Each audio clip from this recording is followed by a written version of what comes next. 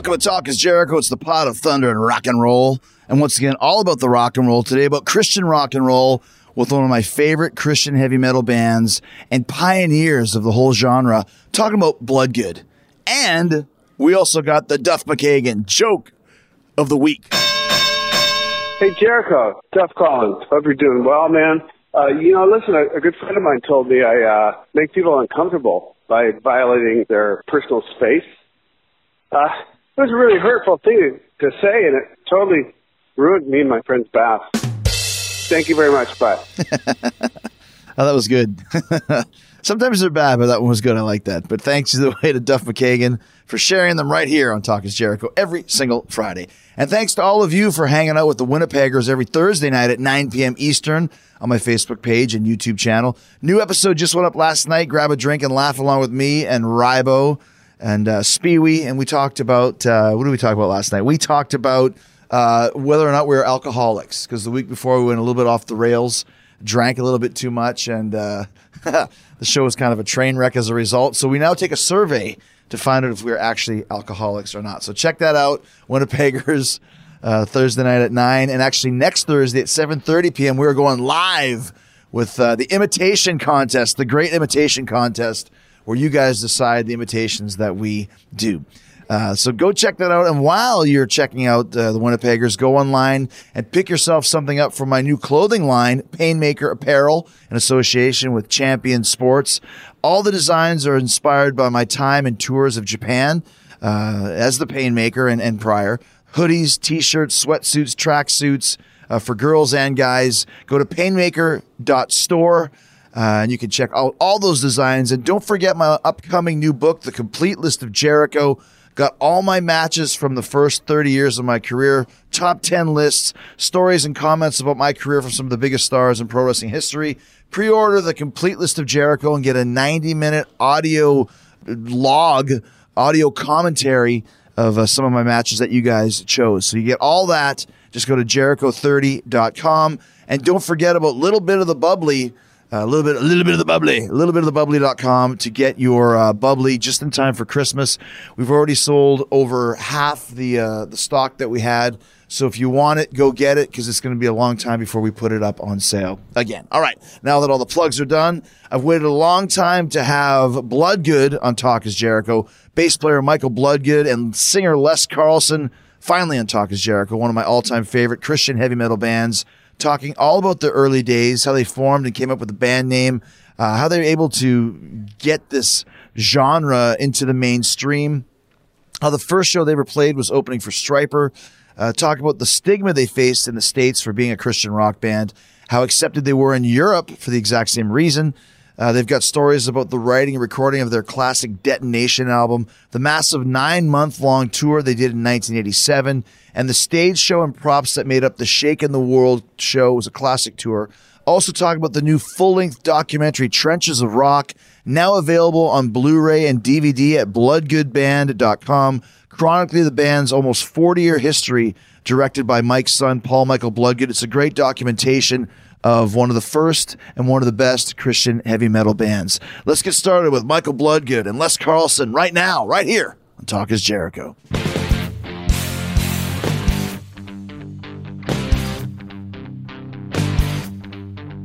Les is here, Mike's there, and Chris is here. The That's modern, here, there, and everywhere. The modern version of the Three Stooges have now finally. Hey, well, I can't see. I'm just gonna go, man. One of the cool things about having this show for so many years is getting to talk to people that I've never met but always wanted to, and Bloodgood is one of those groups of people. Mike Bloodgood is here and Les Carlsen is here. First of all, amazing to meet you guys via the phone after being a fan since 1987. Wow, that's amazing. I love it. Yeah, and it's perfect timing for it, too, because of the documentary, because of Trenches of Rock, which it's funny because I've heard about this documentary for a while and finally was able to get it on Blu-ray just a few weeks ago. But this is a project that's been around and in development, I guess you'd say, for a long time. Yeah, it just got released late December, but the project actually started about 8 years ago. Wow. It's been just a labor of love for a long time, but, with my son, Paul Michael, that directed it and edited and all that kind of stuff. So, yeah, it's been a long project. So, Michael, I beg to differ. It actually started back in '87 with your son on the road with us. That's and true. That's when he started accumulating the experience and all the material he needed for this movie. That's right. Yeah, he was first. He was there. And there's so much to talk about because, I mean, I'm a huge a Christian heavy metal fan, and there's quite a lot of us out there in the world. As a matter of fact, I have a group text with Richard Christie, who's been on the Howard Stern show for about 10 years, one of his Whack Pack guys, and then Howard Jones, who is the singer of Killswitch Engage, now with Light the Torch.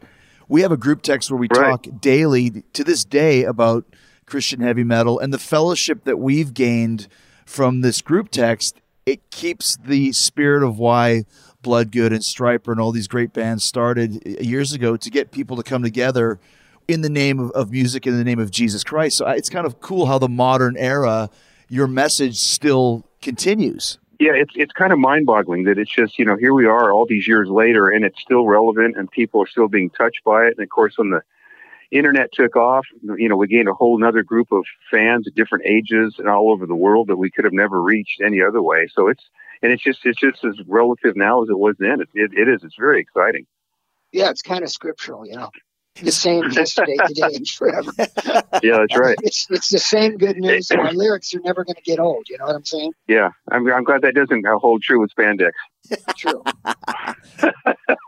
I'm sure that Chris knows about spandex. Well, especially now. Yeah. Exactly. I wish I could have rocked the spandex like you guys did in '86. But it's funny because you mentioned that your son was with you in '87, and I was at one of those shows on the on the Detonation tour. You guys played in Winnipeg, Manitoba, Canada, which is where I'm from, and you played the Saints roller rink. Yes, that's right. It was the roller. Yeah, I remember that show. It actually got written up late. Yeah.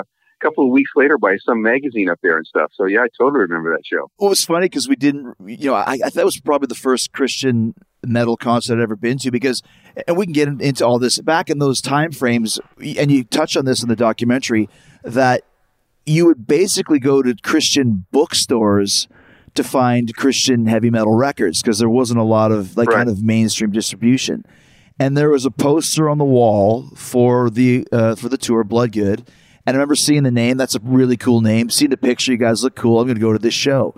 And they had us go inside the roller rink, and we had to sit on the floor and watch the gig. I don't think you guys even had a stage. I think you just had to set up kind of like on the gym floor, so to speak. Right. Was that something that you dealt with quite a bit on that tour? Because it was a long one for you guys. Oh, yeah. The Detonation tour lasted for 9 months. Gosh. Yeah. We drove out of the driveway at Les's house down in Federal Way, Washington, and we didn't come back till 9 months later. And then as soon as we got back, we hopped on a plane for England to do our first show over in Europe. So yeah, that was a long one. It was great though. Yeah, I remember the food was good. The food at the Saints roller rink? No.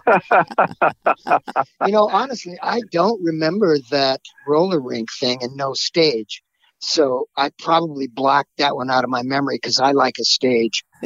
Well, I mean, and that's the thing with Bloodgood, just kind of watching through some of the stuff, more specifically the Shakin The World, the concert, it's such a visual performance that you guys had. And unless you are kind of a combination of a Broadway star, a rock star, and almost like a ballet dancer on the stage. Wow. That's okay. That's good to hear from you. Did you have that background when you first got in? Because you're very much a performance-oriented band. Yeah, I used to be in the Broadway musical Hair back in the 70s, and that was my first theatrical experience. It was a musical and quite a famous musical, and I did that show for 2.5 years, eight times a week. And I was in that show with Kenny Ortega the film director, and that's where I met my wife, Joyce. Kenny Ortega is a massive star to this day. I mean, video director and choreographer and everything like that. Yeah, he's him and I were roommates during the time we're in Hair. He's just a great guy, great friends, and I met Joyce there too. And as a matter of fact, I just want to tell you something because I had discovered this. I remember traveling with Hair in the South, and we were doing Hair upstairs in an armory, and downstairs was pro wrestling. This is back in the 70s, right? Right. And so I was like, oh, okay, I got to go down and check this out. So I go down below, and as I go to look inside or whatever, to go inside, Joe Louis, the heavyweight champion of the world, is the greeter. I was like, wow, what is going on? Okay, wait a minute. So anyway, but let's play down there. Yeah, I mean, it was amazing. It was totally packed, and then Hair was up above. I mean, it's like, I don't remember the city. It was some city in the South, but yeah, you know. So I guess theatrics and wrestling and everything goes together. Well, it does go together, and it's funny that you say that, because that was always kind of one of the reasons why I do what I do, which is play rock and roll and be a wrestler as well, is because there's a lot of similarities between, you know, connecting with an audience and the theatrics of it, and making sure that people are involved and having a great time and are engaged in the performance. And that's something that as a frontman, you've always had that ability. And a lot of that probably comes from the background that you had, like you said, kind of doing this off-Broadway experience with Hair. Yeah. Yeah, I definitely felt that once I got into Bloodgood, that the lyric content and heavy metal being that genre, the costuming and all that, it just lends itself to the theatrics. And so, yeah, we really enjoyed doing it. Let's talk about when you guys first started and what it was like being one of the first Christian heavy metal bands, along with Stryper and Barren Cross. But before we go back to those early days, I got a message of unity to share with you, something that every single person on this planet has in common. We all have a butthole. That's true. I would even go as far as to say that probably all of us have had to fight to find toilet paper for our bungholes. TP for our bunghole, if you're a Beavis and Butthead fan. Remember how that was like in the early days of the pandemic? Even now that lockdowns have started again. I know some of you are having that same problem because the virus is surging. Here's one way to make sure you never, ever have to worry about a toilet paper shortage. Talking about HelloTushy.com/Jericho. The Hello Tushy modern bidet attachment is here to democratize the blessings bestowed by bidets and offer clean buttholes to everyone. That was some pretty fancy verbiage there. I told you I had a message of unity. Hello Tushy attaches to your existing toilet, doesn't need electricity or any additional plumbing, and I attached mine myself. It's that easy, and I'm not a very clever person as far as putting things together goes. Hello Tushy cleans your butt with a precise stream of fresh water. Only costs $79. $79 gets you a no wiping, hands-free poop experience. What two-ply toilet paper can say that? Am I right? Huh? Am I right, Les? So ditch the paper products and uncomfortable chafing. Ditch the worry about future toilet paper shortages and switch to the soothing, cleansing stream of water from a Hello Tushy bidet attachment. You can try it risk-free now. Hello Tushy comes with a 60-day risk-free guarantee and a 12-month warranty. So join millions of happy Hello Tushy buttholes right now and have a clean butt with every flush. Just go to HelloTushy.com/Jericho. Get 10% off. This is a special offer for Talk is Jericho buttholes only. No other buttholes need apply. Go to HelloTushy.com/Jericho for 10% off and go do it now. HelloTushy.com/Jericho. Watch it all away with HelloTushy.com/Jericho. Let's talk about when you guys first started, because you hit upon it in the documentary Trenches of Rock, obviously. But it's really cool to me, like I said, being such a, no pun intended, disciple of Christian heavy metal. I mean, the first bands I can remember were Stryper, Bloodgood, Barren Cross. It was not a prevalent thing, because before you guys started, you know, I've spoken with Michael Sweet in length about this. It was Petra, and it was the Res Band, and nothing against them, but they look like people's dads, you know, mustaches, and you know what I mean? Yeah. It just didn't have a cool factor or the heaviness of what happened just a few years later. What made you guys go in that direction? Well, you know, I was working at I think it's even in the movie, I was working in a guitar store in Bellevue, Washington. And, you know, it was kind of this epicenter of heavy metal at that point. You know, all the guys were coming to Queensryche, Metal Church. I mean, there's all sorts of things going on there. And I just, I was already doing Christian outreach with a different band I'd had from college days.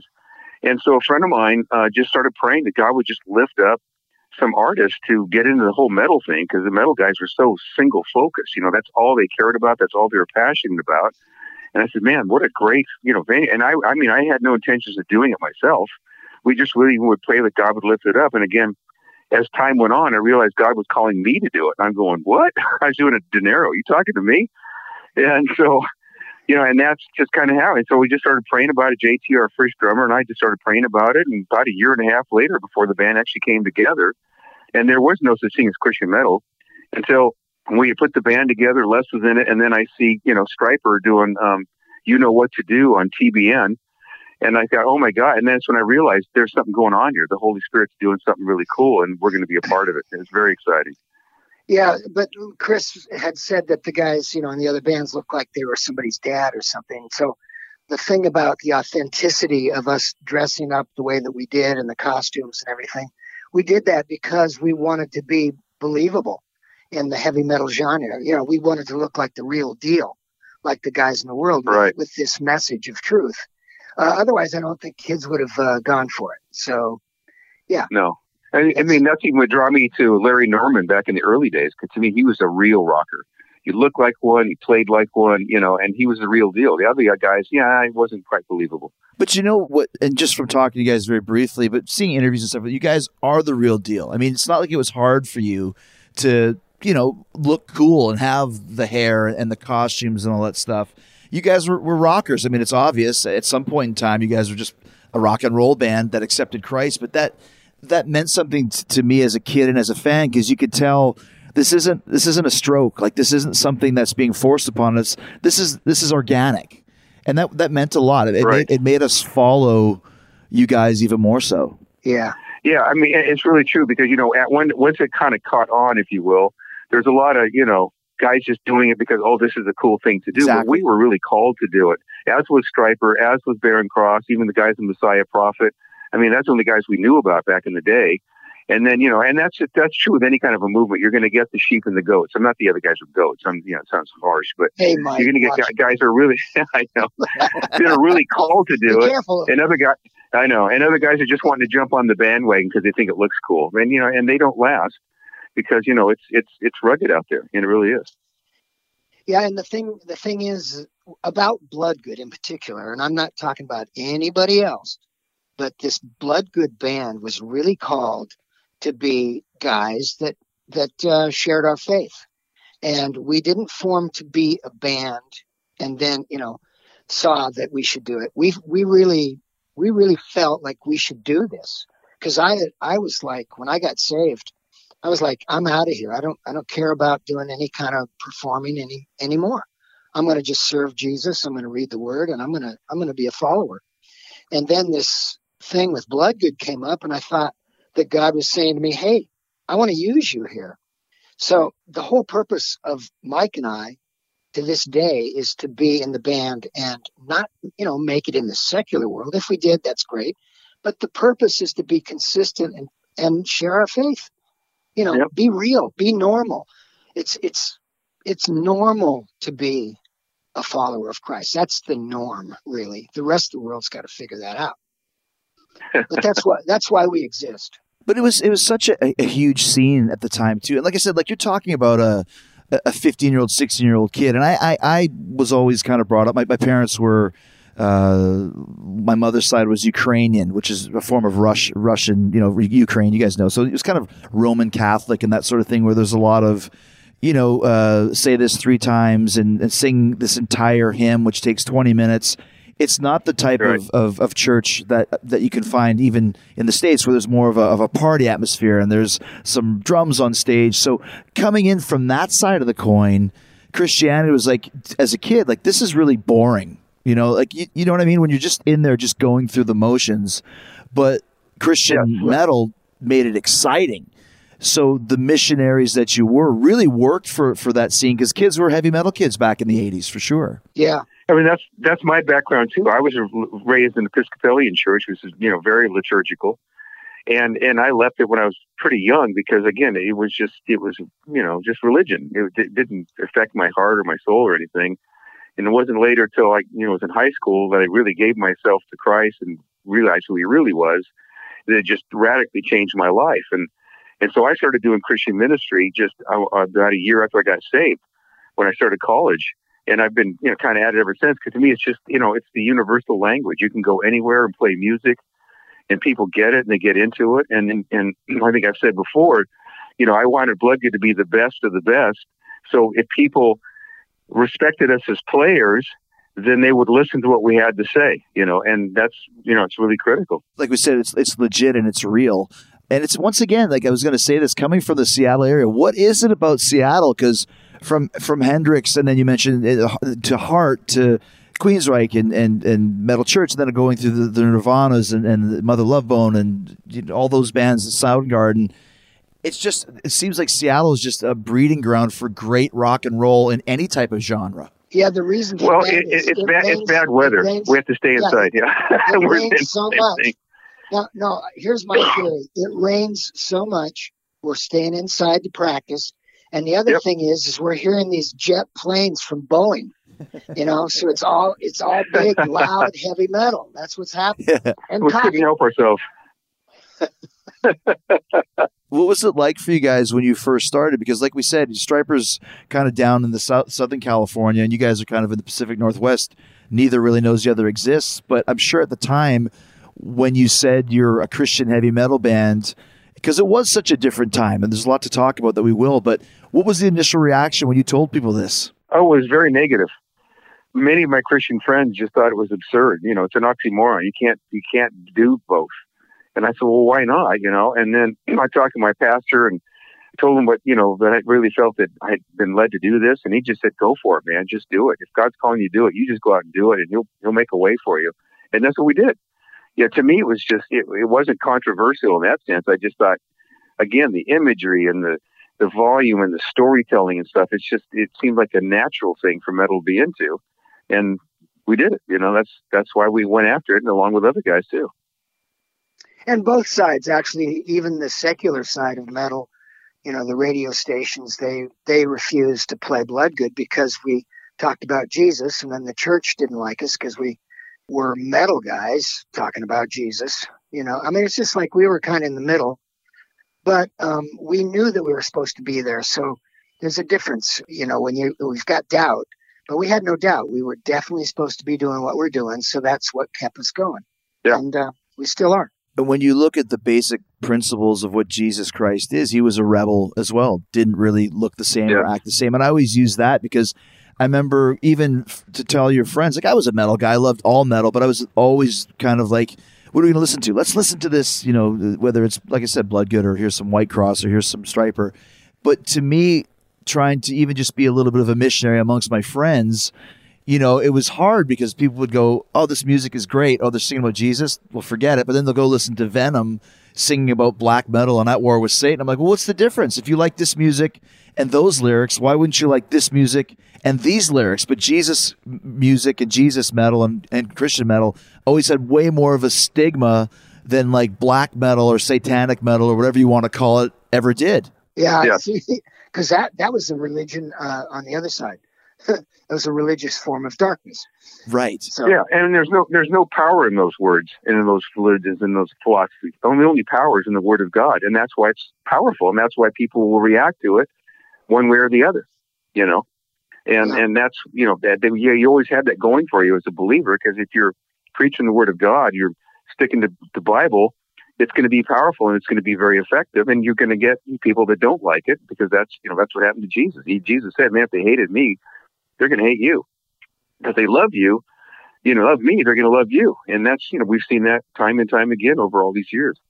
So tell us some of the stories where you guys actually were in the trenches. Because I've been saying how times have changed. I can remember going to, an Iron Maiden concert, and there'd be picketers saying this is satanic music and all this other stuff. Or you'd get pamphlets of the famous, KISS stands for Night in Satan's Service, and this is that, and that is this.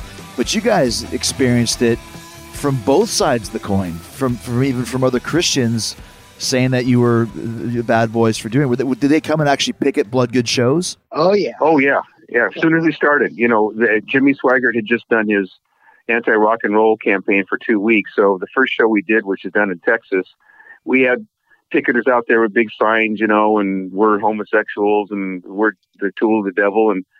And that followed us for a lot of years, but it always backfired because if the mainstream media picked up on it, they go, well, what's the big controversy? And often we would get all this free publicity because the people that oppose us would never go on camera, or, they weren't organized enough or whatever. And they'd interview us and they just kind of go, well, you guys are nice guys and this is kind of a positive thing. Why would people oppose this? We're going, well, I don't know. We even had the Ku Klux Klan wanted to take us out when we were in California, going, okay, why is that? Yeah, we did have death threats out there. No, it was not taking us out for dinner. Yeah, although it was the avocado capital of the world, so maybe we could have gotten a couple avocados out of the deal. They had some guacamole or something. But they wanted to take us That's right. out. I mean, yeah. I don't think so. Les, you have a great quote in the movie, if you can reprise it, about when you were coming to town, just how both religious groups were just mortified that you were coming. Yeah, that actually happened, where the Christians were fasting and praying that we wouldn't come to town. And the Satanists were also in the same town fasting and praying that we wouldn't come to town. So I remember. And guess what? In particular, we came to town. We came to town. And in that particular town, our truck had broken down 300 miles away from that town.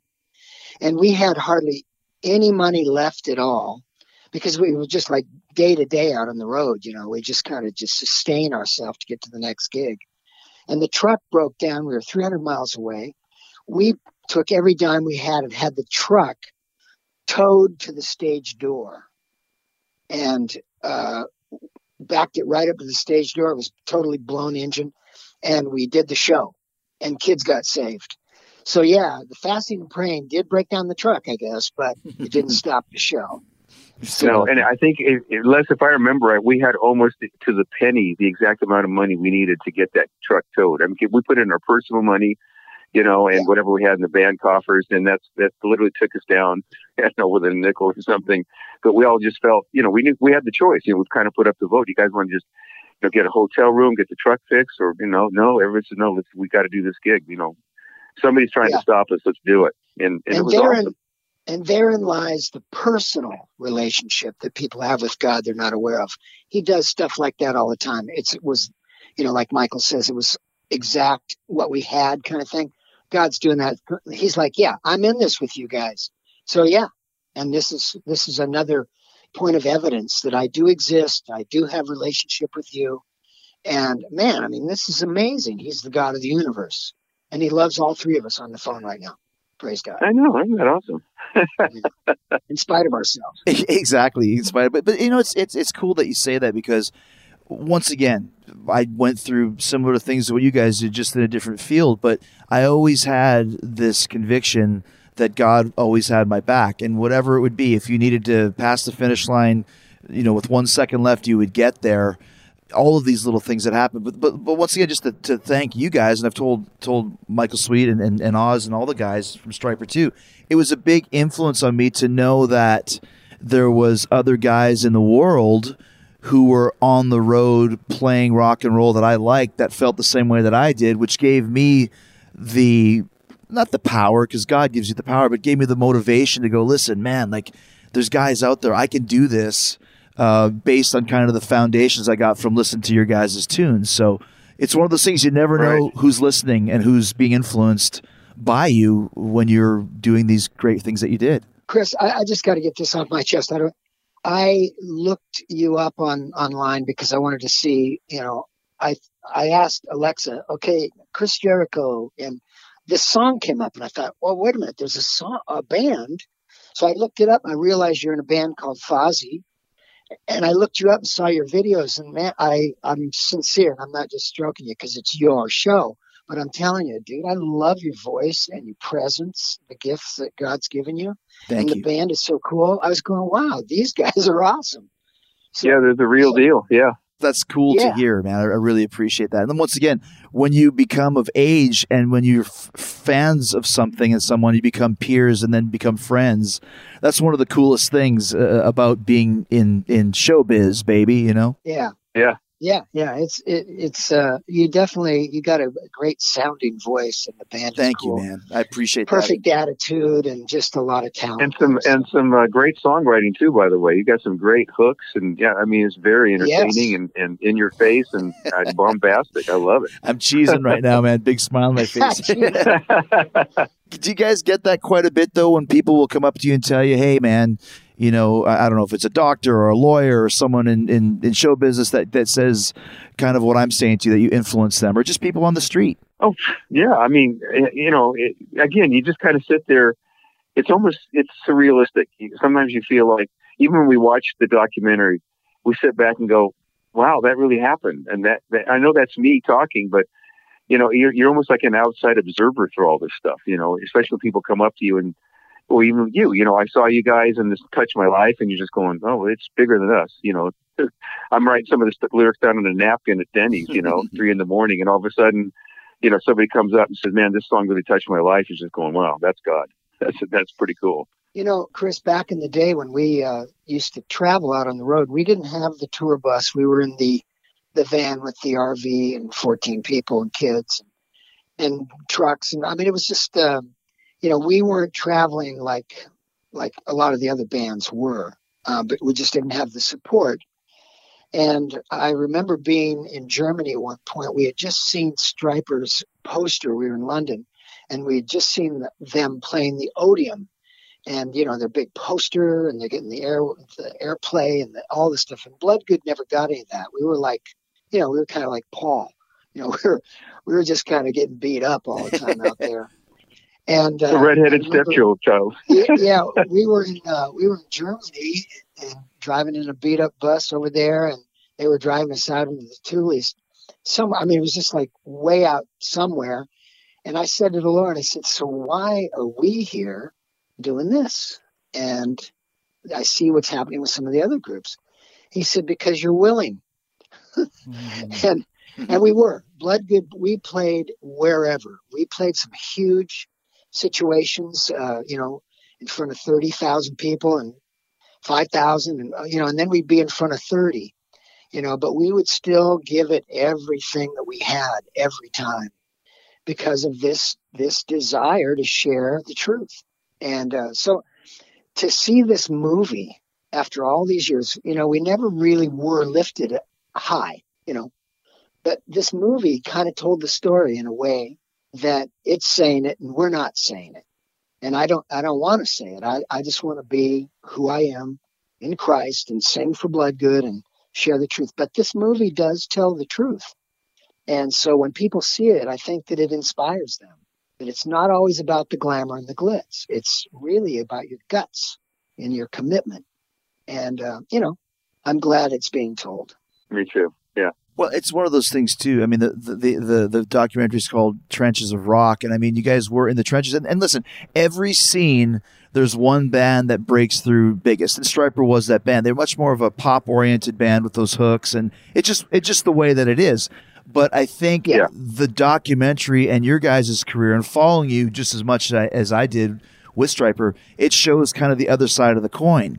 And Stryper went through all the same things you guys did. They just had major label support and MTV support and all that other stuff. Oh, yeah. But they kind of got the same, you know, the same people talking down on them and the picketing and all that other stuff.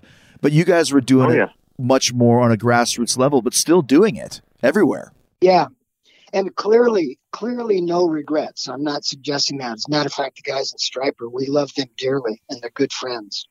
And, you know, Oz played in the band for a while, too. And, sure. And did Dangerously Close with us. And he's one of my dearest friends. And, yeah, they're good men. Well, how did that come about in the first place? I didn't realize that your first gig ever was opening for Stryper. And then here you are 20 some odd years later, Oz is actually in Bloodgood playing with you guys. Yeah. That was up in Billingham, right? Yeah. Yeah, the very, very first gig that we ever had. And we never had played anywhere. We opened for Stryper in Bellingham, and we opened for them because, you know, I was in that Seattle scene, and the road manager for Heart, Dick Adams, and Joe Blaylock was a promoter there. They were bringing in Stryper, and he had known me from before, And then he knew that I kind of left the business or got saved, but he called me up and said, do you have any, we need an opener, a Christian band for a Christian heavy metal band. And we don't, there's not a lot of those around. As a matter of fact, none. But he had heard about it. So they came out and saw us, and we did a little audition for them, and they saw us. And I think halfway through the first song, like Mike said, they said, you got the gig. So our very first gig was with Stryper in Bellingham. And then the very next night was in the Paramount in Seattle, and it was sold out. And Time Magazine was there. And it was just this whole thing because it was so newsworthy. It was an oxymoron, Christian metal. What's this? So, and we were ready. We had been rehearsing and preparing. We didn't really know what for, but that was our entrance into the biz. And not a bad way to start, right? Actually. No, not a bad way. Yeah. And so then, how did Oz end up playing with you guys? I was teaching over in Wales at a festival called Meltdown, which is just all around rock, and they usually bring over somebody to do a clinic, and that was Oz that year, and I was teaching, and of course we'd known Oz from Stryper and all that, and when we were over there, Marilyn, my wife, and I would talk with Oz till 2 or 3 in the morning. I mean, we just bonded. I just, he's such an incredible person, one of my favorite people on the planet. He's just wonderful. Yeah. And I thought in the back of my mind, because, Bloodgood wasn't happening at that time, so if I ever put the band back together, Oz it would just be great to have him in the band. And flash forward to 2005 or 6, and really felt the Lord tell me it's time to put the band back together. And I called Paul Jackson, our guitar player, says, what do you think about bringing Oz in as the second player? And he goes, oh, yeah, that'd be great. And I called Oz, and Oz called Mike, and the rest is history. We started playing with Oz back in 2007, and we brought him in as a co-songwriter for our last studio album. And it's just been great. He's a great addition and brings a different kind of a feel to our music than we would have without him. And it's great. Yeah, we had an amazing time with him during that time. We went to Germany with him. He even was playing with Stryper at one point in Australia. He flew back and ended up back in the States on the same day he left, and he played a gig with us that night. That's right. Yeah, down in California. Oh, man. Oz is a rocker, bud. It was like a heavy metal supergroup in a way, having Oz with you guys for sure. Let's talk some more about that 9-month tour you did in 1987, the classic Shakin The World tour. I'm sure you got so many stories from that. But before we hear some of them, let me say thank you to Geico for making Talk is Jericho possible. Do you own or rent your home? I'm sure you do. And I bet it can be hard work. We know that it is. But you know what's easy? Bundling policies with Geico. Geico makes it easy to bundle your homeowners or renters insurance along with your auto policy. It's a good thing, too, because you already have so much to do around your home. Go to geico.com. Get a quote and see how much you could save. It's Geico easy. Visit geico.com today. That's geico.com. Let's talk a little bit about you guys being on this lengthy marathon tour in 1987. And you've mentioned a few times that you guys were in an RV and on the road traveling. And being on the road in 2020 isn't easy. It's very expensive, and a lot of people don't realize that. I mean, you just putting gas in the tank can be crushing at times. So in 87, when you guys did this, was it completely on your own? Did you have any record company support? Did you have a booking agent? How did you put it together? Well, yeah. I mean, we did not have a tour support from the label. We literally did it on ourselves, and Joe Blaylock was our booking agent. And there was no circuit at that time. There was no circuit, so that there wasn't. You call some guys and go, no, there was nothing. So Joe was just trying to make it happen. And sometimes we had wonderful promoters. Like we did the Odeum in Chicago, sold it out. The next night we're in St. Louis. There's not even 50 people there because you got promoters that knew what they're doing, but most of them were just kind of they were fans and they wanted to see the band come to town. So you pretty much got anything you can imagine. One day you're sleeping on the floor, the next day somebody put you up at the Hyatt. It was just, it was crazy. So you had to just get used to it, and then we did whatever came our way. And sometimes we got treated poorly. You go, well, okay, that's part of growing up is suffering, And then, sometimes, again, you'd be at the Hyatt and there'd be food baskets in your room and just going, are these for us? Then the next day you'd be at somebody's house that volunteered to, to give the band a room or whatever. And then the only reason they did it was to tell you why you shouldn't be doing what you're doing. Oh my gosh. To straighten you out in the name of the Lord. Yeah, that was of the devil. And their kids sitting there eating white bread with red, green gobblers in his nose, and they feed you dry turkey, and you're just going, "Oh my God, thank you, Jesus!" Yeah, baby. This is definitely you're molding me to be like you, I guess. But yeah, there's a great bonus scene on the disc about lasagna. It's now transferred. It's transferred to pizzas, but at the time it seemed everyone wanted to feed you lasagna every night. Well, it's so big because, when we were first starting out, I got a copy of Stryper's contract, and it was thick. And we just said, well, we're not going to be like that. We're just going to go there. And then you realize after 7 nights of lasagna or getting a driver in Cincinnati that doesn't know how to get on the freeway, that's why your contracts get a little bit heftier because, you need guys that know how to drive and people that can maybe cook something besides lasagna. So you have to make up menu pick, And so we just laughing about it now. But, you're trying to protect yourself a little bit because, you're out there on the road. And often for us, the only warm meal we got was when we got to a show somewhere. And so when you get there and there's, bologna sandwiches and Wonder Bread, you're going, this is not dinner, guys, Yeah. And the scariest thing is when the guy driving the vehicle is a hardcore Bloodgood fan, and all he wants to do is look at you guys, look at us, and we're like, hey, look at the road. I mean, look at the road, man. I'm sitting next to you, but would you keep your eyes on the road? We've got 9 months together, buddy. Trust me, we'll have a chance. It's something that I do. You might want to do this at some point next time you guys go on the road. I made sure now to this day, there's always a roasted chicken on the rider, like that you get at the grocery store. You go and they have the roasted chicken in the bags, because that way, like you said, I'll always have at least one hot meal during the day. And and now it's gone to 2 roasted chickens because other guys in the band were always eating my roasted chicken. I'm like, that's my roasted chicken. You guys get your own roasted chicken. That's a good idea.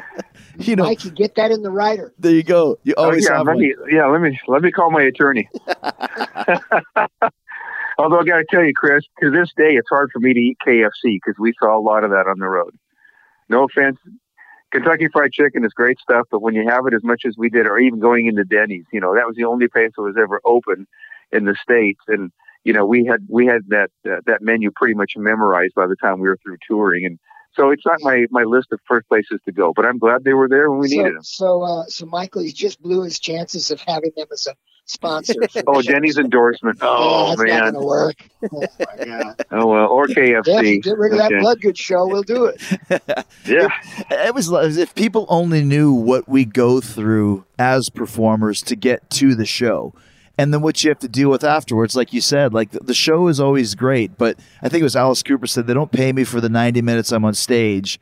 They pay me for the other 22 and a half hours that it takes to get there. Yeah, exactly. Yeah, I mean, that's the small percentage is that hour and a half or 2 hours you're on the stage, and the rest of it, as it's just hard work and scheduling and getting where you need to go and dealing with everybody. Yeah, it's not what everybody thinks it is. Once we got on stage, that's our sanctuary. That's our place of rest, because we're doing what the entire purpose is there. And then the work begins after that when we're out talking to kids afterwards for an hour and a half or 2. And then you're still sweating from the show. So you kind of dry off as you're talking to everybody, and you just get worn out. And then the next day, you're traveling again to the next deal.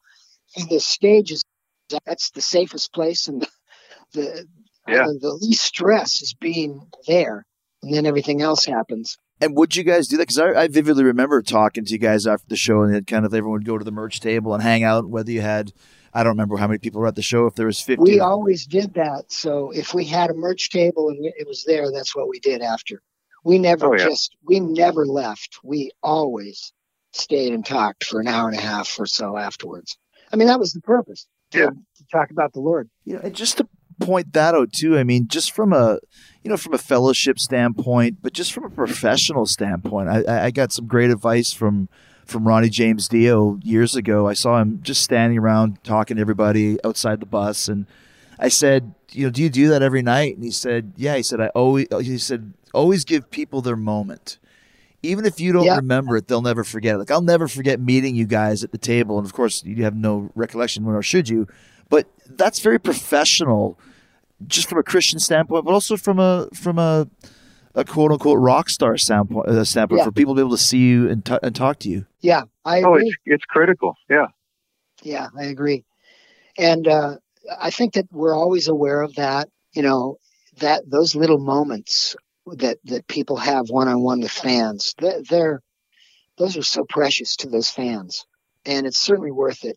There's a lot of people that try to get to where we are, other bands that have made it. So I feel very fortunate that we've been able to record records and have them distributed worldwide and, just all those things when so many other talented people don't even get that far, simply because the sheer numbers or the circumstances or whatever. So right. Anybody that's in the public eye should be professional and kind, I think. Well, it was a huge influence for me because, I'm a young guy and I'm, high school and college, I got to, see Larry Norman and Love Song and all, you got to talk to all these guys. I can't tell you how much I was talking to Chuck Girard, who's the lead singer of Love Song. And we literally closed the Paramount Theater out, he's just in the audience with Marilyn and I talking. He didn't have to do that. Mm-hmm. Same thing with Daryl Mansfield and DeGarmo and Key. And then years later, we're on the bill with them, and I tell them the stories. Of course, they don't remember it. But, man, it had such a huge impact on my life. And I said, well, now it's my turn. Yeah. I want to do the same thing with our fans, because it's going to have an impact on them. And, we've even gotten letters where kids said they hadn't committed suicide because we came out and talked to them and talked about the Lord or whatever. And you're just going, whoa. Again, that's bigger than us, man. That's not us. That's the Lord. Dang. I remember I was in a band at the time. My high school band was called Scimitar, which is the curved Sinbad the Sailor sword scimitar. And, of course, the T in the logo was a scimitar. But I went and asked, I like it. Specifically to talk to you, Mike, because I was like, the guys that I play with aren't Christians, and what should I do? And I can't remember what you said. It was something, well, just keep being a light in the darkness, brother, or whatever he said. But I remember, it gave me advice about my band, dude. Wow.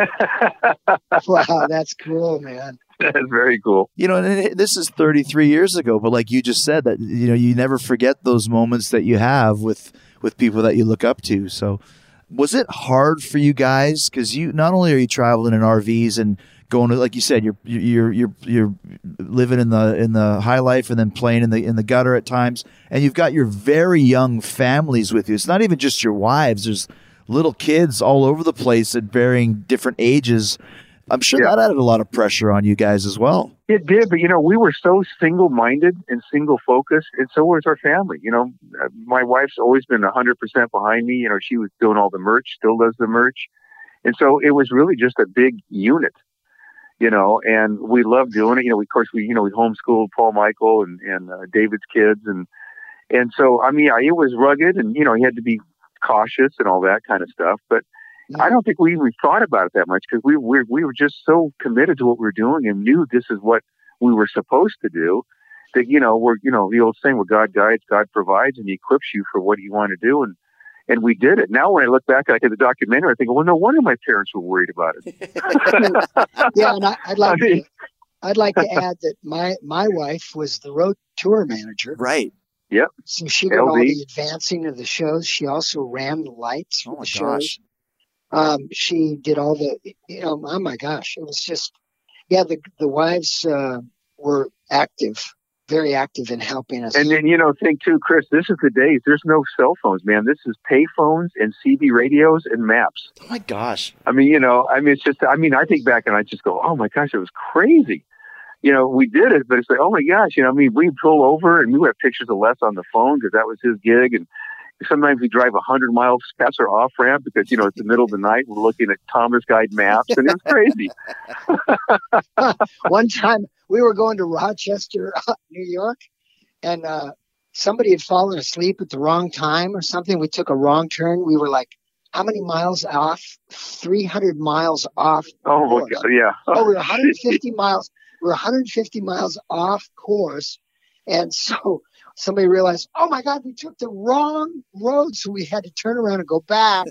And so when we got to the gig, it was like late in the afternoon. And you can imagine how long it takes to set up the show. Oh, that was stress. That was like a nightmare when you wake up going, oh my God, I'm not on stage and I'm supposed to. Yeah, because, we traveled with all of our backline gear, all the staging, the props, the drum risers, we were self-contained. Yeah, so it was quite a project to move from point A to point B. I used to watch that Shakin The World concert on VHS, and now I watch it on YouTube all the time, actually. I want to talk a little bit more about that, but before we do, if you guys have ever done boxing, kickboxing, like I've been doing 3 or 4 times a week, or even thought about learning how, but you just don't have the time or you don't have the access to a good boxing gym, then you need to check out Fight Camp. Fight Camp gives you everything you need to start boxing and kickboxing from home. It comes with the best freestanding punching bag available, great quality boxing gloves, quick hand wraps, and their unique punching sensors that show you real-time progress and stats on any iOS device. Fight Camp also has 6 trainers to choose from, and they all have real fight experience to lead you through a 15, 30, or 45-minute workout that's structured like a boxing match. Perfect home workout for everyone, men, women, children. It's great for all fitness levels. It's super fun. And with the Fight Camp punch tracking tech, you can see your progress, work on your technique, and compete with others. Doesn't matter if you're a beginner or an expert, there's a workout for you. It's a great way to learn how to box or kickbox and get an awesome workout while you're learning at your own pace from the comfort of your own home.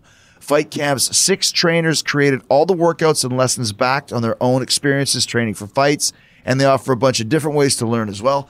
Fight Camp also allows you to pay over time, so with Affirm financing, you can get your Fight Camp set up right away and make easy monthly payments over 24 months. Plus, you can save on commute time and gas. You can have up to 5 accounts per household, so you get a boxing gym for your whole house to use. Like I said, Fight Camp offers flexible financing for as low as 0% APR and $0 down. And right now, as a limited time offer, you get free shipping and a gift valued up to $109 with every Fight Camp package. Just go to joinfightcamp.com/talk. Get free shipping and a gift valued up to $109 at joinfightcamp.com/talk.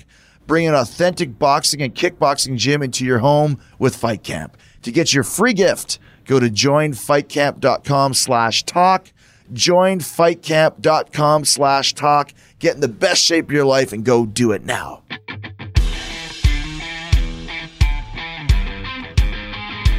When you guys did the Shakin The World and Alive in America, I mean, obviously it's kind of like your Kiss Alive 2 and your Live After Death. It's like the double live album. Right. Just watching that I was going to say DVD, but video cassette at the time. Was that your show every night, or was that just a special show for the video shoot? Because there's a lot going on in there, lots of background singers and effects and all that sort of stuff. Oh, that was a unique show. We took it to Indianapolis and I think Eastern Washington, but no, we rehearsed that show for about 5 months. Jeez. And with the exception of a few people, those are all volunteers. Wow. Guys building sets, the makeup artists, a lot of those guys are just from my church, and of course there were some famous people who came. Eric Beaver, was back there singing, who was going on to do great things, and but it was just a labor of love. All these people just came together and we rehearsed. The local church basically gave us keys to the place, and we would come in there month after month. And then, of course, we hired the sound, the sound crew too, but the film crew, and we wanted to capture this because, as the years were going by, we realized, gosh, if we put these songs together, we're telling little stories. And so we started creating these little vignettes, and we brought in choreographers and, whatever we could find, and pieced it together, and to make, really just a more or less a one-off show.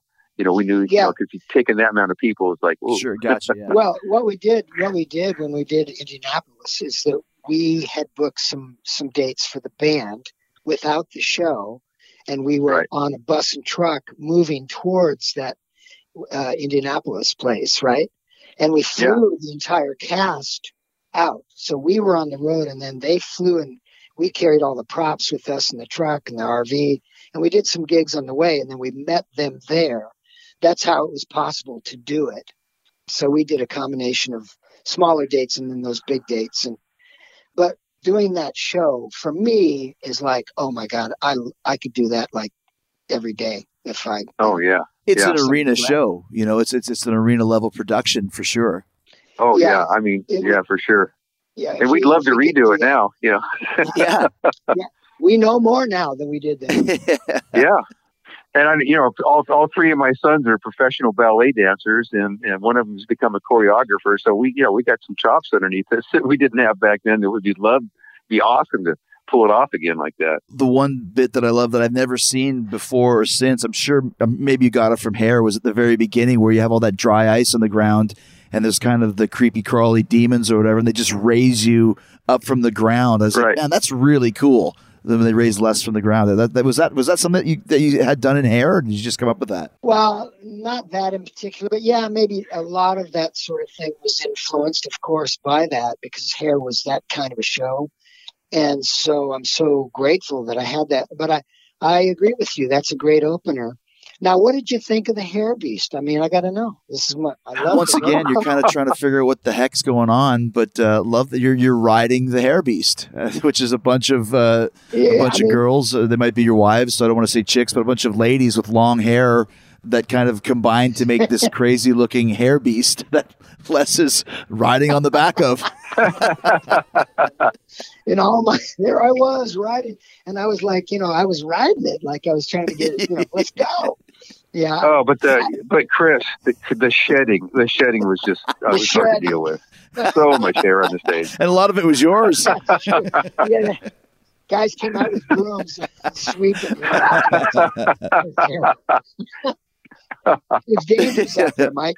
Yeah, that's right. As we start to wind down, I want to talk to you about your actual music, because it's something that we mentioned earlier. Stryper's very heavy, but they had kind of the pop elements that got them on MTV. And Barren Cross was kind of a Iron Maiden style, and every Christian band kind of had a mirror. White Cross was kind of like Rat, and Ex Sinner was kind of like AC/DC. Bloodgood sounded like nobody else, and also too very, very heavy. Listening back, even on some of the albums that people said were a little bit more commercial, like a song like 7 on Rockin' a Hard Place, super heavy, and but the Detonation record and a lot of the stuff on Out of the Darkness, there's some speed metal elements there that weren't being played by anybody other than thrash metal bands, in 1986, 87. What's your guys' writing process, and did you have any influences, or you just want to make it as heavy and as dirty as it could possibly be? I think so. I mean, we weren't imitating any, we were totally influenced. I mean, Ronnie James Dio is, he's the man, and Priest and Maiden. So, I mean, we listen to these guys, but I mean, that's one of my favorite things. And to hear you say it again, I love it. The fact that we don't sound like anybody. We couldn't get, and that, I don't think we came up, hey, let's not sound like anybody. It just kind of happened, because we had all these different influences from, David and Les and I, and later Paul Jackson. And it kind of just melds into and kind of creates what Bloodgood is. And I just love the fact that you can't put us in that, oh, they sound just like the secular version of blah, blah, blah. And I think that's one of the reasons we've done as well as we have in Europe, because we've heard that over and over again. We get to Europe, they say, you guys don't sound like anybody, you're storytellers. And I go, well, I'm glad you like that. I like going here. Our next gig's in Switzerland, in a couple of weeks. So we love that. But, and seriously, Chris, hearing you say that, it really, they make me happy. Makes me happy too. Chris, when we did Detonation, well, Daryl Mansfield did the first album. He produced the first album. When we did the second album, we asked the record company to allow us we produced it ourselves. And so what we did is we rented a studio, like had a stage. It was a pretty good size practice room. Right. And, but we paid for the whole month, and we just, we went to work every day for Detonation, and we went in there, with nothing, just went in scratch, nothing written. And we went in and we were like, we'd go in and pray, and we'd say, hey, when we come to work, it's like, bring your hard hat and your lunch pail, because we're going to make this album. That's what we did. And it turned out to be our biggest selling album ever. And I think that it's really nice that things are these days. You can do it from anybody can be anywhere, but you really can't get what you need, I think, to really make a great work unless you really just go to work, with your group. Yeah. Everybody get in the room and let's throw it around. Let's talk about it. Let's feel it. That's why some bands' first and second records are so strong because, they've been playing them, they've been woodshedding them and stuff, and then they get famous or on the road, and then now it's like, when are we going to fit in some time to do the next record, boys? And so it kind of loses some of that energy and flow. Not that guys haven't made great records, past their first and second ones, but, generally those are their, I'm thinking like Guns N' Roses, their first stuff was just so powerful. And that just comes by hanging out. And like you say, getting that rehearsal studio and just living together. And I was just reading, U2's book and stuff, the same thing. They'd rent a big mansion and they would just sit there for, I don't know, weeks or months, just hammering out songs. And I go, oh, I'm jealous. Yeah. I would love that opportunity, Well, we've actually done a podcast before. I have it's a sit around with the guys when you're having some dinner and drinking some wine. Name a perfect album. And what the criteria for a perfect album is, every song has to be an A- or better. So you go through your Appetite for Destruction, you go through, Abbey Road or whatever, just throw them out there. And Detonation to me is a perfect album because every one of those songs to me are great. And that's a very rare thing to find from any band, but you guys have that. Even listening to it to this day in 2020, it's just so, I say this you'll understand what I mean. It's so vicious and it's in your face, and the drumming and the guitars and just the everything, the Crucify and Messiah together lyrically, it just really is it's a real watershed moment, not just for Christian heavy metal, but I think for the whole scene at that time frame in about 87 when it came out. Right. Wow. Thank you, man. That's awesome. Yeah, no kidding. Yeah. Gosh. Yeah, I wish we'd say, that was our plan. We put the board together and this is what we're going to do. Obviously, it just, it doesn't happen that way. And yeah, exactly. And to look back and going, wow. Yeah. Yeah. If only he had storyboard records like that. Unless, as the frontman and lyricist, you really get into it. I want to talk about that. But first, I got to take care of one more amazing sponsor, the Zebra. Insurance can be complicated, and that's why the Zebra was created. When you use thezebra.com, insurance finally feels like it's black and white. No more confusion, just honest rates from real companies. The Zebra is the nation's leading insurance comparison site for the car and home insurance that you need. They can help you save money today so easy. Go to thezebra.com, answer a few questions to compare accurate insurance quotes for free. And don't worry, the Zebra protects your personal information and makes sure there are no hidden fees or surprises along the way. And the best part, you can secure your insurance from thezebra.com or over the phone from one of their licensed insurance agents. With states reopening and people back on the road, the Zebra is committed to making sure you and your family are covered. How much money can you save on car or home insurance? Visit thezebra.com/Jericho. That's THEZBRA.com/Jericho for insurance in black and white. As a frontman and as a lyricist, you get really into it, and you have no there's no inhibitions in your lyrics. You're in people's faces with it, and even live. It was funny. I was watching the Shakin' the World the other day, and at one point you're yelling at a guy. You call him a chicken because he plugged his ears, and I can tell you're pissed, man. You are pissed off at this guy because you're feeling it. Well, yeah. So what you didn't see was he was down front while we were pretty much through the whole concert, and he was just flipping us off. Gotcha. So he was a distraction, but I was still going, okay, I'm good with that. I'm okay with that. That's okay. He can do that. But then when we were singing, share the bread and living water, eat the flesh, drink the blood of Christ, he was plugging his ears. So I was like, dude, you're a chicken. You can't even hear that. You can't hear the truth because you're a chicken. It's like, you can't handle the truth. I thought. So it was. So, yeah, but anyway, here's the deal. Afterwards, I had him brought backstage, and we led him to the Lord. He got saved that night. So, and his friend, who was with him, he talked to us at Cornerstone Festival later that year, and he said he got saved. So it's just like, so the biggest antagonists, sometimes are the ones that are closest to the kingdom of God. You just don't know. Yeah. So anyway, it worked out. You always get those people, and as a frontman, you notice that there'll be one guy. I mean, you could be at your own gig and it's sold out, and there's 1,000 people there, and there's one guy in the front row with his arms crossed, or one guy in the front row flipping you off, and that's the one you keep coming back to. Like, I must break this guy. I must break him. I must make him a fan. It becomes kind of an obsession for that gig. Well, there's a famous. I'm a pastor, and there's a famous old story where this professor, back in, I don't know what century that would have been, he would bow to his students, his young students, every day. And somebody finally asked him, why do you bow to your students, your kids? He goes, because I don't know who these boys are going to grow up to be. Well, one of his students was Martin Luther.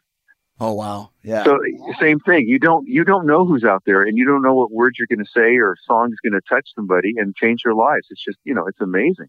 So yeah, you bow to them, because you don't know. You have no idea. Yeah, you guys talked about how popular you are in Europe.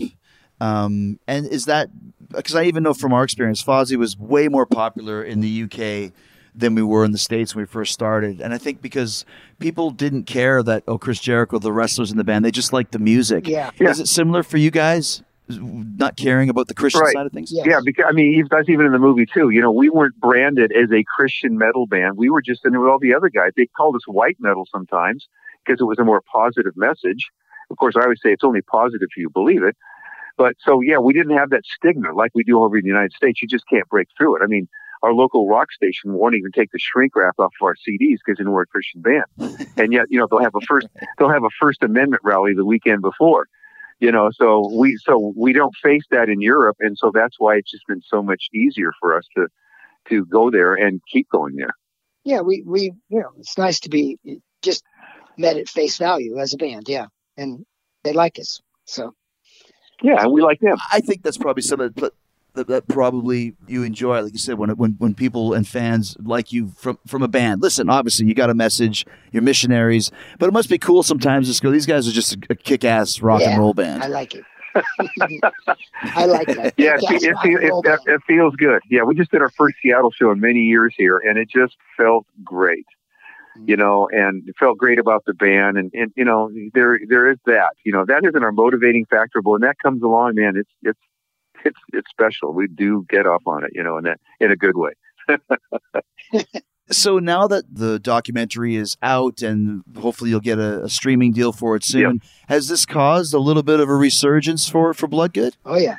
Yeah, it definitely has. I mean, it's a little bit early because the movie hasn't been that long, but definitely the phone is ringing more. And we're doing a couple of festivals in the Midwest, Audio Feed and Capstone, and they both requested that the movie be shown. And so, yeah, there is. And actually, they're showing it in Switzerland in a few weeks, too, as well. So, yeah, it is definitely, I always told the guys, it has not made us less popular. but it has. But I've remained Les Carlsen. So. Yeah, that's right. You're always less. Yep. Hey, you need to put that on a T-shirt. Less is more. Yeah, less is more, baby. I've heard that before. Yeah, I think so. Somewhere. Yeah, but you say that, but you got Party for Less, Shoes for Less, all this stuff for you, but nothing for me. Yeah, I was telling the band they should do an all instrumental and call it More Music and Less Carlsen.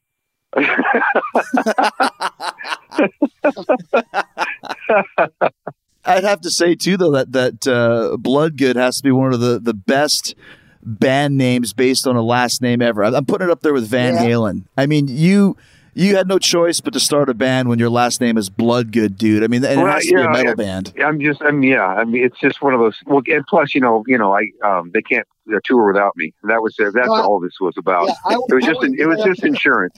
I want to clarify something though. When you had that list of names, Michael, and you were going through that list of names, I was the guy that said, no, Bloodgood is the name of the band. That's what I said. You had that whole list, and I said, no, Bloodgood's the name of the band because it's perfect.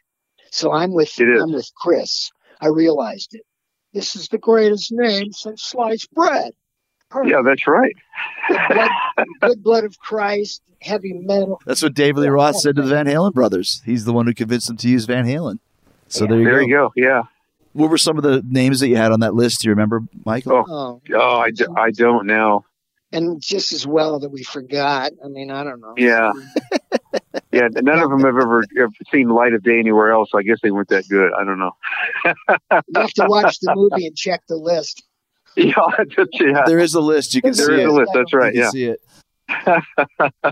So last few questions for you guys. After you doing this for so long and taking a break and coming back, and now, like you said, with this documentary that will get more steam as the distribution continues. Is it exciting for you after all these years to still kind of be doing this?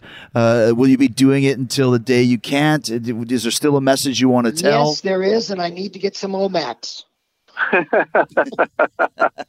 Is that what it's called? One of your sponsors, Omax? Oh, that's right, yeah. What is that, the fallen and I can't get up thing? Yeah, you get big muscles and stamina and all that. Oh, Omax. That's actually a sponsor of Talk is Jericho. Oh, that's right, yeah. We're going to need that to, yeah. I'll send you a box. But the answer is yes. It's very exciting. I never grow tired of the music. As long, how many times have we done some of these tunes? Who knows? But it always feels fresh when we do it. It's always a little bit different. And when you're on the stage with your best buddies, it's just awesome. It's fun. Again, you're united and it is exciting. It's exciting, as I said before, the internet's now getting, all this whole new fan base and people discovering the band for the first time or just figuring out, oh, you guys are still playing? They haven't, I guess they don't do social media or something, whatever. So yeah, it's exciting. We're excited to see, what other doors are going to open through this. I mean, obviously it opened this door. That's pretty amazing. And I'm very happy for Paul that did the movie, all his blood, sweat, and tears. He's seen some great traction through all this, and it's every bit as exciting. It's a different kind of excitement, but it is very exciting. Yeah, and thank you, Chris, for what you posted about us. That was just such a yes. Oh my goodness, it just felt so good, man. It just felt so good to hear that. And thanks to Iron Mike for putting us in touch with each other too, man. It's so funny because it's one of those things. And first of all, you're welcome, Les. And like I said, one of my mottos. I've written 4 books, and one of them was like the motto I was trying to tell is you never know who's watching you, and you never know who you're going to influence. Yeah. So when you're in the public eye, always be cool. And like we said earlier, like Dio said, give people your moment because I'll never forget that. Yeah. And for me to give back a little bit to you guys, it's the same thing. I mean, with Stryper, I will be Stryper's #1 screaming from the mountain that this is one of the greatest rock and roll bands ever because people need to hear it. Yeah. So. And they are too. Those guys are. And they are a great rock and roll band. Yeah, they are. An awesome they sure band. Are. Yeah. Just, I was talking to Michael Sweet and he said those guys are great guys and a great band, talking about you guys. So the respect is there from Stryper as well. Well, man. Last question for you guys. What's your favorite song to play live? And what's your favorite song? What's your favorite song to play live? What's your favorite album that you ever did? Oh, gosh. This changes like the wind for me. It's tough. I keep coming back. I think one of my favorite songs to play live because it is so much fun is Never Be the Same. Yeah. There's just something about that song, everybody in the band is singing and it's just a fun song and people are always bouncing up and down. And that's probably it's definitely in my top 3 songs to play live, for me would be Never Be the Same. I'm not, Les, how about you? Well, the thing about Never Be the Same is it's the end of the show and it's the culmination. Not that the end of the show is the celebration, but yeah, it's fun. It's fun to do that song. I have to agree with Michael on that. Gosh, I don't know. Favorite? Wow. There's like all the songs are like your children. You're just like, okay. Yeah. Of course. They all have something. Of course. And then there's a few songs that we haven't done live that much that I really enjoy doing. Right. I think. How about from an album standpoint? I like doing Crucify just because it's so dramatic and great tune. I get to put a little cape on and stuff. Right. Costume out and do my Pontius Pilate thing. I love that. And then going into Messiah, that for me is, I like that aspect of the Bloodgood show, that part. Yeah. Great 1-2 punch. Absolutely. Yeah. Favorite record for me, I mean, I don't even know how to come up with that because, like you say, they're like our kids and I have so many emotions with each record. I probably going to say it. I think Out of the Darkness is still my favorite record. But I love all I love all the records. I mean, I really do. But there's something about that record when I put it on, going, oh wow, yeah. And I think about the songwriting and being in the studio with Shelton and Les and I, because David had just quit the band, and Les and I had to woodshed that record from point A to point Z, or in England, point Z. Yeah. And so going, wow, we got to do. What are we going to do?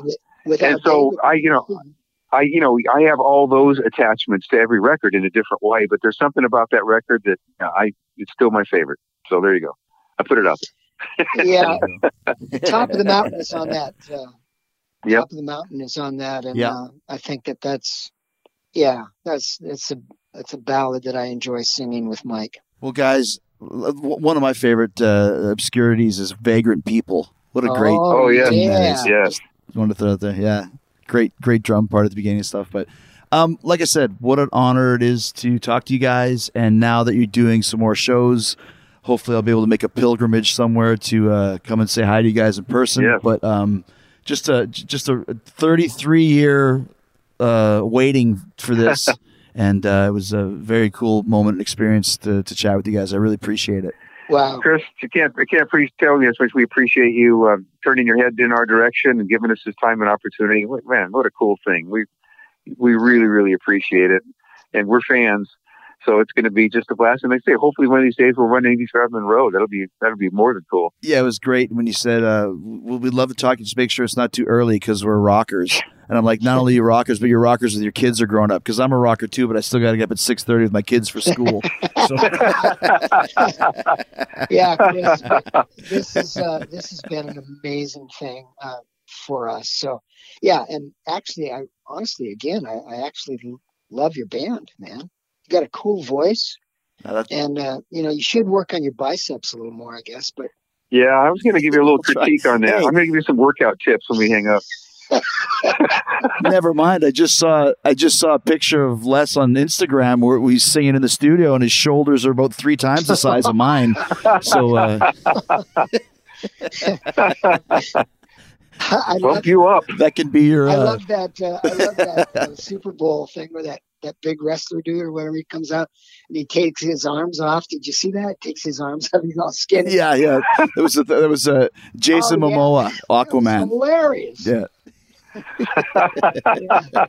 Yeah, cool. Woo. Well, thank you so much, guys. Really appreciate it, and we'll see you down the road somewhere. And God bless you guys. Thank you, Chris. God bless you, man. Talk to you later. Bye-bye.